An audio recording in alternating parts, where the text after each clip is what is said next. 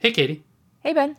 So I remember a long time ago you were talking about this huge project that you were embarking on around cancer research. Right. So my day job is a data scientist, but there was this big research project or government policy project, I don't know what you would call it, called the Cancer Moonshot that was being done through the White House. And we had the opportunity to help out on that a little bit. It was super cool. Awesome. Let's talk about it. You are listening to Linear Digressions. Okay, so maybe just for people who haven't heard that episode, because that was quite a while ago, can you maybe give a summary of what the project was originally about? Yeah, so the question for us was we're data scientists, we're not cancer researchers. Right. But the question for us was, how can data be brought to bear more effectively in the fight against cancer?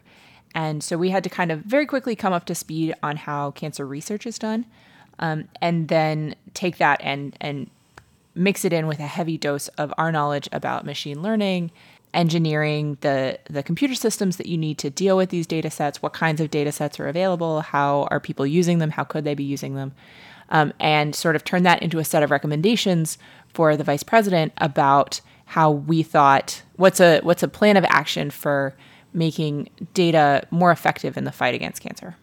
Right. It seems like data science still kind of feels like a new field in a sense. And it seems like there are a lot of areas of research, product work, all the kinds of stuff that we talk about on the podcast that doesn't necessarily really utilize the full potential of what data science, machine learning, all of that stuff has to offer. Yeah, so there's been a lot of really good research that's been done around cancer, of course, and there's many different kinds of research. That was one of the things that made it really challenging to get a handle on this field, because you have computational work where they're looking for, oh man, all kinds of different, like pure computational work, like looking at various compounds that you think hypothetically could be effective against certain types of mutations or certain symptoms. You have basic research, which is looking at things like doing genomic sequencing and looking at cells in test tubes and things like that. Then there's clinical research, which is where you have hypothetically some new kind of drug or some new other kind of therapy, and you're actually trying it out on patients and the various stages that a therapy will go through towards getting approved by the FDA so it can be widely used.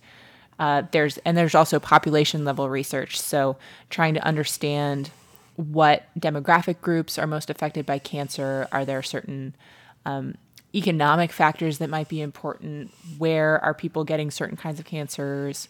How does it affect people at different ages? All those kinds of things that you need to have an entire population to start to get your handle on. So huge amounts of data are being collected to study all of these questions. And so it's not that they don't have data science, although they might call it something a little bit different. But clearly we still have over 1 million cases of cancer every year, and hundreds of thousands of people die of it every year. So to a certain extent, a lot of that effort has been very successful. But in another sense, there's still obviously a lot of work to be done. And what part of that can we maybe address using data?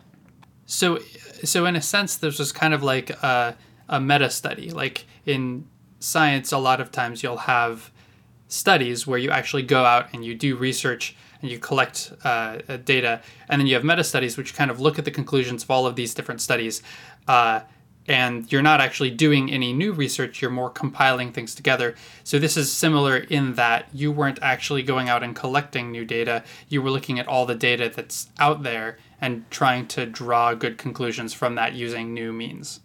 Yeah, it was even sort of a meta study. So you can imagine that an individual researcher in cancer might say something like, oh, well, let's look into platinum-based chemotherapies and how those affect, stage 2 liver cancer or something. And then there might be a meta study that looks at many different kinds of platinum-based chemotherapies for liver cancer and compiles some, conventional knowledge about what the state of platinum-based chemotherapy for liver cancer is. I don't even know if they use platinum-based chemotherapy for liver cancer. This is just an example, but you get the idea. Mm-hmm. But the point is that that's still kind of a narrow view of things. So the way that we actually ended up doing this research was we read some papers and and went through some slide decks and those sorts of things. But the bulk of the research was actually talking to people in the cancer field. And they were people within the cancer field who I don't think talk to each other that much because it's just such a huge field, or not all of them talk to each other. So we after a certain point, I think, had a much broader view, not as deep of a view, certainly, but a much broader view than most people who work in cancer about what's going on. So we talked to researchers at various cancer centers, at academic institutions. We talked to people who worked in the data infrastructure and how do we actually compile and maintain these data sets. We talked to the registrars, who are the people who maintain the population-based studies. We talked to patients. We talked to insurance companies. We talked to hospital administrators. We talked to lawyers, actually. A significant part of what's going on around cancer data is legal. It's not technical. And so from all of that, each of those people, has some idea of course, they know their core area of competency, and they might know the areas of competency that are most directly adjacent to it. But I think we actually got a really interesting set of perspectives talking to such a broad spectrum of people and starting to tie together the common themes that arose again and again, because then as you're talking to these people and you're getting their input on what's important and what do they think the field needs in order to use data more effectively, there are certain things that just come up again and again in those conversations. And so if it keeps bubbling up all over the field, then that gives you a lot of confidence, or gave us a lot of confidence that this is real and this is something that needs to have sort of our attention come to it. So now that the project is over, can you talk a little bit about some of the conclusions that you drew from it? Yeah, definitely. So we had 3 big parts of the puzzle that we ended up settling in. The first is infrastructure. What are the pieces of computational infrastructure that need to be built in order to assemble a data set that has sort of all the components that we want? So we said, there's all this data that's being taken out there, and that's really great. The problem is that it's all spread out. And there's no good way that you can take the data set from one institution and merge it with the data set from another institution and get something that's bigger than the sum of the parts. The whole goal here is to make the data more accessible and to make it easier to use. And so what we found is that there's a lot of systems that are trying to aggregate that data. Most of them are not particularly effective, either because they're not big enough or because they don't have the technical capabilities to handle like the bigger and bigger data sets that we get that are associated with things like genomic sequencing. And so what we said is that, look, there's no single system out there that we've seen that's going to solve this once and for all. And moreover, we don't see anyone who's working in this space who has such a critical mass of data behind them that they can solve this problem. And so we said that's something that the government should take a lead on. Building the computational infrastructure, like the servers and the databases and the connections and all this sort of stuff, so that people can actually just like store and maintain the data in a way that makes it as useful as possible to other people. And there are some various technical aspects of what that means. And there were some pilot projects that we were really, really impressed with and we think are a good step in the right direction. But saying that should be a major, in the same way that the federal government built the highway system and just said, like, this is a public good and we're going to do it. We said, like, do the same thing with computational infrastructure for doing data science on medical data. Got it. So although there are some large companies out there that might be fairly well poised to do this research, like I'm thinking companies like Google or whatnot, the incentives aren't necessarily entirely there. What we need is some sort of federal funding for such a large project, because otherwise it might not get done. Yeah, and I mean, it might be that like the underlying infrastructure, there could be a role that Google or Amazon or somebody like that would have to play in terms of where these computers actually going to be. Right. Yeah, but it's very easy to throw something up on Amazon's cloud or something like that, and the government might choose to do something like that. Well, and the other thing about the cloud that's nice is that it has a better track record of continuing to evolve and to grow as the demands that you place on it expand, because we know the data sets that we're dealing with right now are gigantic and we can barely handle them. Imagine where we're going to be in 10 years when genomic sequencing is something that you can do for $100 or whatever.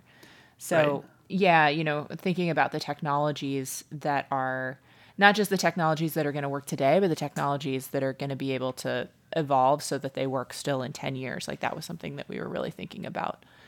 So infrastructure is number one. What's number two? Yeah, number two is, so imagine you have your beautiful database. It is ready for the data to come in. You have, say, lots of processing power that's attached to it so you can run the really computationally intensive machine learning algorithms. Great. Right. You need to get the data in there. Aha. And this is Wait, is this like get the data in there technically or get the data in there like legally? legally. So, yeah. Oh, this is interesting. So a lot of the problems that we see in the technical world are not actually technical problems. They're either social problems or they're legal problems. And I guess legal problems are kind of a subset of social problems. They're problems that are imposed on us by humans as opposed to by sheer like mathematics or sheer computational ability. Yeah, I mean that's the world that we live in with this one. We Yeah. call this data sharing. So there's two big aspects of it that we think need to be fixed. Number one is that there's a set of privacy, security, confidentiality laws surrounding medical data, which is totally appropriate, and we should not be cavalier about people's medical data. On the other hand, these laws, I'm thinking primarily of HIPAA, but there's actually a lot of them, and they operate on like the state level, so you potentially have 50 different sets of problems that you need to solve. Ooh, yeah, that's rough. Yeah, and these laws they're very difficult to interpret. They're very hard on hospitals and medical providers in the sense that they assign a lot of liability to those people if there's breaches of medical data. And they were written in the 90s. Like HIPAA was passed in 1995, and it hasn't done a particularly good job of keeping pace with the realities of, what big medical data means now, especially since after the Affordable Care Act, we effectively had something like, before the Affordable Care Act, there was something like 10%, 20% maybe, of medical records that were electronic. And now we're past 75%, we're something like 80%.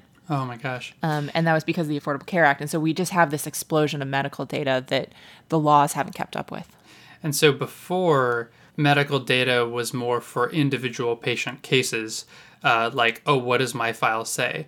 Whereas now the opportunities are much more numerous and potentially much larger as well in terms of like solving some of the diseases that we face.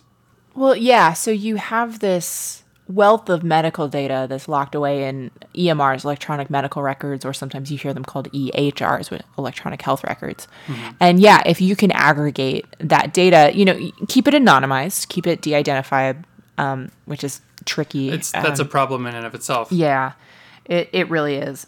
But let's say that you have a good privacy algorithm that is, or you have some differential privacy protections, or there's ways that you can protect people's Right. confidentiality about this stuff. So imagine that's a solved problem. Yeah, so it is and it isn't. It gets really tricky really fast, and I'll tell you Right. why. Is because there aren't very solidly enforced standards about the way that this data is formatted and what data is taken. And this is the second part that makes data sharing really difficult is, and I mean this both in the sense of like what data is taken, how is it formatted, and also as technical standards, like what's the literal file format of these files, so that if you have the medical records of Northwestern and the medical records of the University of Chicago, those hospital systems, and you were to somehow get them to agree to put them together into one system, if they're using different software systems, if they have different configurations, then it's entirely possible that there wouldn't be a good mapping from those data sets onto each other. And so you're not going to be able to make that sort of master data set that has everything in it, because they're always going to have these weird inconsistencies. Right. There's going to be columns that's missing. It's just a mess.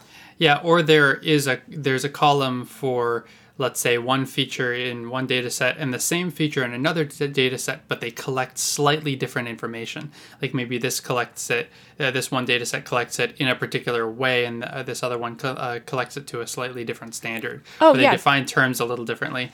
So it's not just like the file format is incompatible and you have to reconcile that, but it's like the stuff that you're collecting could just be incompatible. Totally. This happens all the time. I mean, we were talking to a lot of researchers, and they said one of the things that makes it really hard, like here's a really simple example, is let's say you're running a research study, and one of the things that you collect from each patient is their age.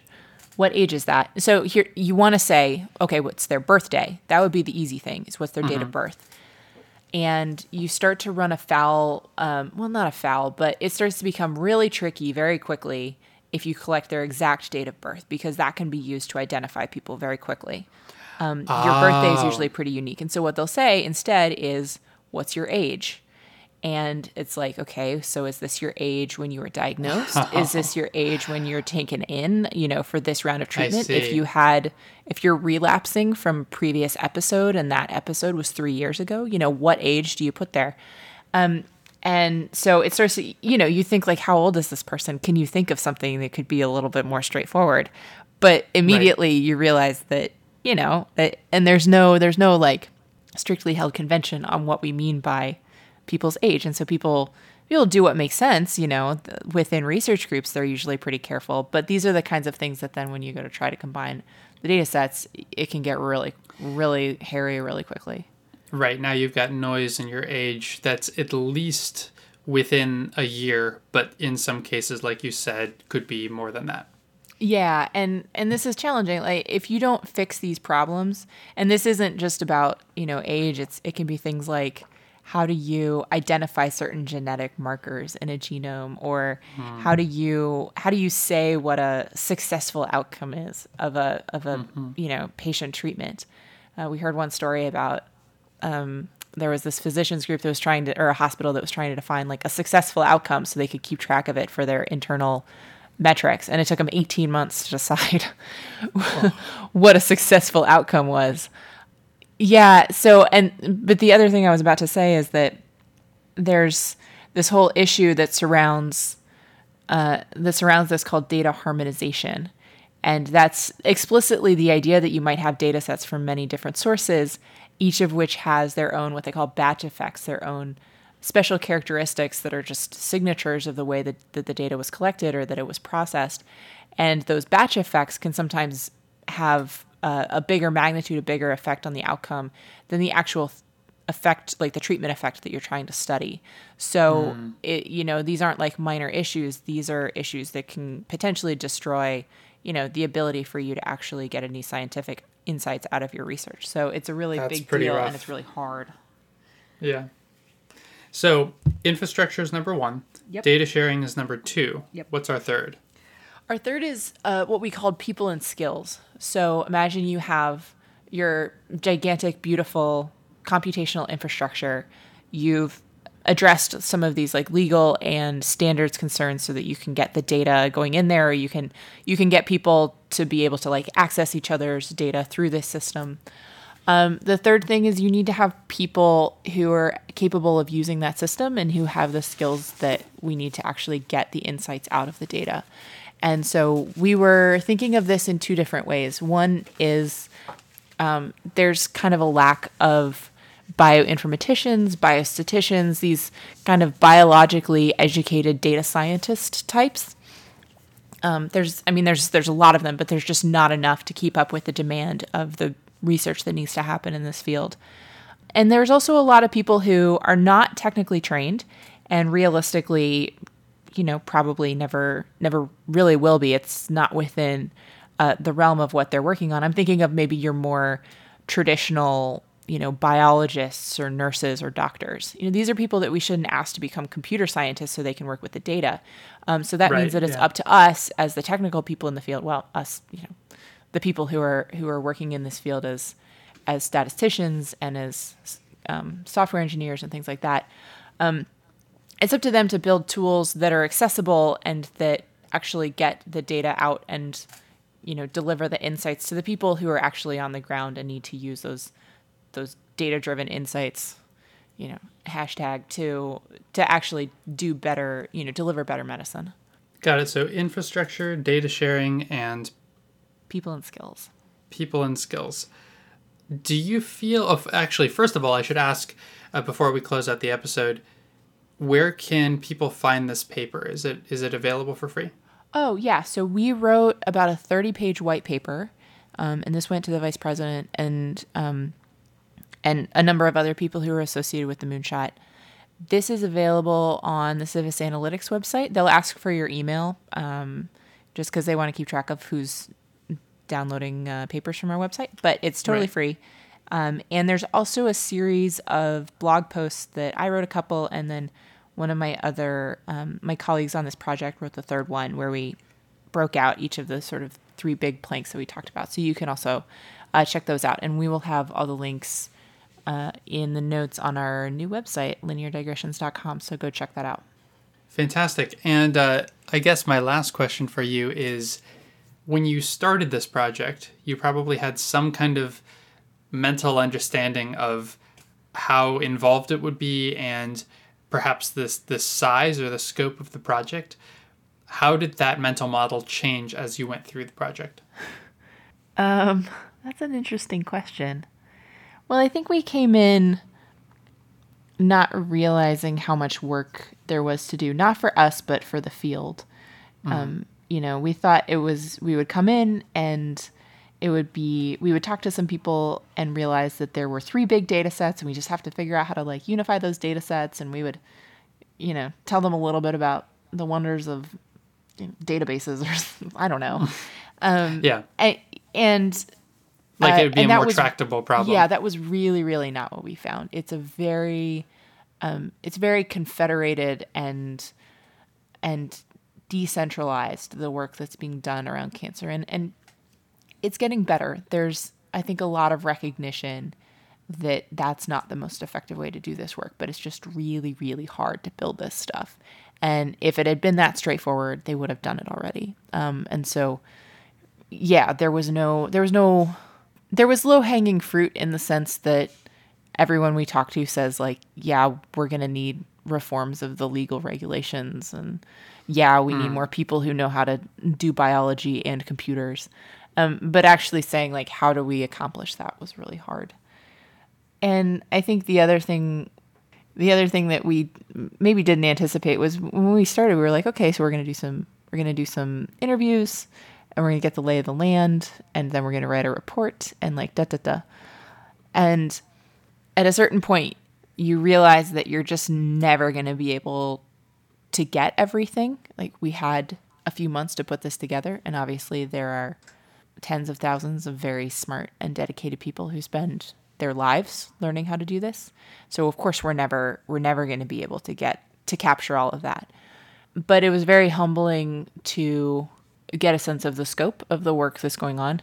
And I think at some point near the end of it, we counted up all the interviews that we did. And, I think these were even just the formal interviews that we took notes on. We had probably many more informal interviews besides, but we were at almost 50 by the time we were done, hour-long interviews. Wow.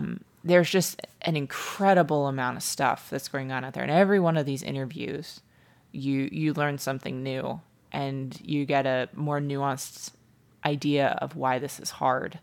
Like I said, if it were easy, they would have fixed it already. So it was simultaneously really difficult, but also, as the data scientists in this conversation, most of the other people working on the Cancer Moonshot are cancer researchers, and us as the people who are kind of observing from the outside and saying what it seemed like made sense to us, that was a really empowering position to be in, to have this very broad view, and to, sometimes feel like we could walk into a room and say something that honestly might upset some people sometimes about, these are things that don't really make sense, and you're spending a lot of money on these programs, and sometimes they don't seem like they're going to work as well as some of the other programs. And right. But feeling like we had the freedom to say that because, we had this very broad view, and we also sort of had the data credibility to back it up.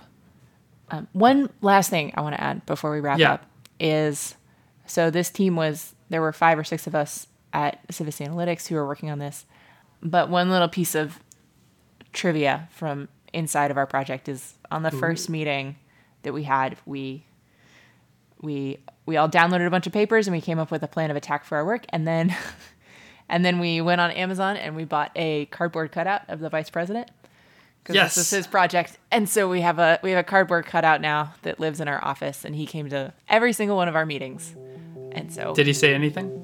he just stood there smiling at us. He was like our fourth musketeer, so to speak. That's amazing. Linear Digressions is a Creative Commons endeavor, which means you can share or use it any way you like. Just tell them we said hi. To find out more about this or any other episode of Linear Digressions, go to lineardigressions.com. And if you like this podcast, go ahead and leave us a review on iTunes so other people get to listen to this content too. You can always get in touch with either of us. Our emails are ben@lineardigressions.com and katie@lineardigressions.com in case you have comments or suggestions for future shows. You can tweet us at lindigressions. Thank you for joining us, and we'll see you next time.